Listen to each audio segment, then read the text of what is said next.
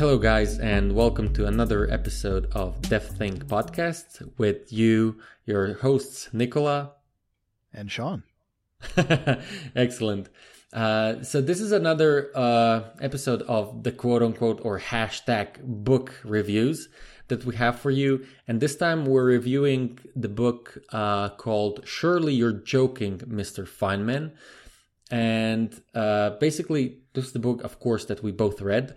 We both liked it very much. And who is this Feynman guy? He was actually a Nobel Prize winning physicist that it seems had a very interesting life and interesting take to life. And so this book kind of like goes and explains, details a few of, awesome episodes from his life. And honestly, I really liked because in general, I don't read the quote-unquote biographies, but this was very cool. And although I have been told that biographies tend to be very nice and good and cool reads, as in not, very dull.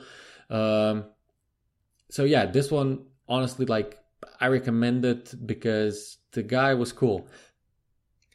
Yeah, definitely. I mean, he was a joker. He never took things too seriously. He was always, although he was a scientist and he worked for major institutions and he worked in Los Alamos on developing the atomic bomb, he always had a healthy disrespect for authority and always gamed the system and always was a troublemaker. And that's part of what made him, who he was. And he was a brilliant person. And it's great to see someone telling their story of their life, and you see something of yourself and something of your friends, and it's completely counter to the typical image you always hear about of, the Warren Buffett and Bill Gates, and everybody's like, oh, they were a hard worker and they started off with a paper route when they were, 2 years old, and, they worked their way up from nothing. No, this guy was a practical joker. He was a funny guy. He disrespected authority. And he was just brilliant, and he made his way in the world, and he left a permanent mark. He's someone that people will be studying forever. He will never be forgotten. So there's hope for us weirdos. Indeed.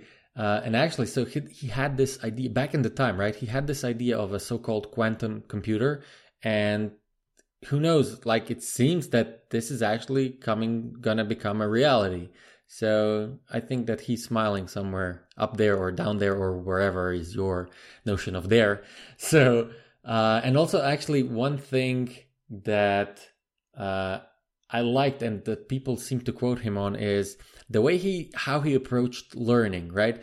I remember, and I think I'm not butchering this one, is he moved to another country in order to learn the language, and then he actually gave the presentation on that language where nobody actually was expecting that to happen. My favorite short story from the book was when he was in college, he was a member of a fraternity. And one day as a prank, he stole the door off of every single fraternity brother's room, and he hid them all in the boiler room in the basement. And they found out that when they saw that it had happened, they were very annoyed and they had a big meeting. And this just gives you an idea of his reputation, who he was as a person, right? They were there and they were all told, I forget the exact wording, but it's like, you have to swear on your oath of brotherhood of the fraternity that you'll tell the truth. And then they went around the table to every single person and they're like, Nicola, did you take the doors? He's like, no, I didn't take the doors. All right. Sean, did you take the doors? No, I didn't take the doors. Bill, you take the doors? No, I didn't take the doors. They got to Feynman. And he was sweating. He was nervous. He's like, I'm in so much trouble because I can't lie. And, what are they going to do to me? Feynman, did you take the doors? Yes, I took the doors. Stop screwing around. Michael, did you take the doors? No, I didn't take the doors. And they went around the whole table and they're like, oh my God. The person that did it has the gall to lie. And I mean, that alone should give you an idea. First of all, the fact that he did that and thought it was funny. And then the fact that when he just plain out admitted it, his personality and reputation was such that they just assumed he was lying, that he was being funny. Yeah. Anyways, definitely a very recommended book. Yeah.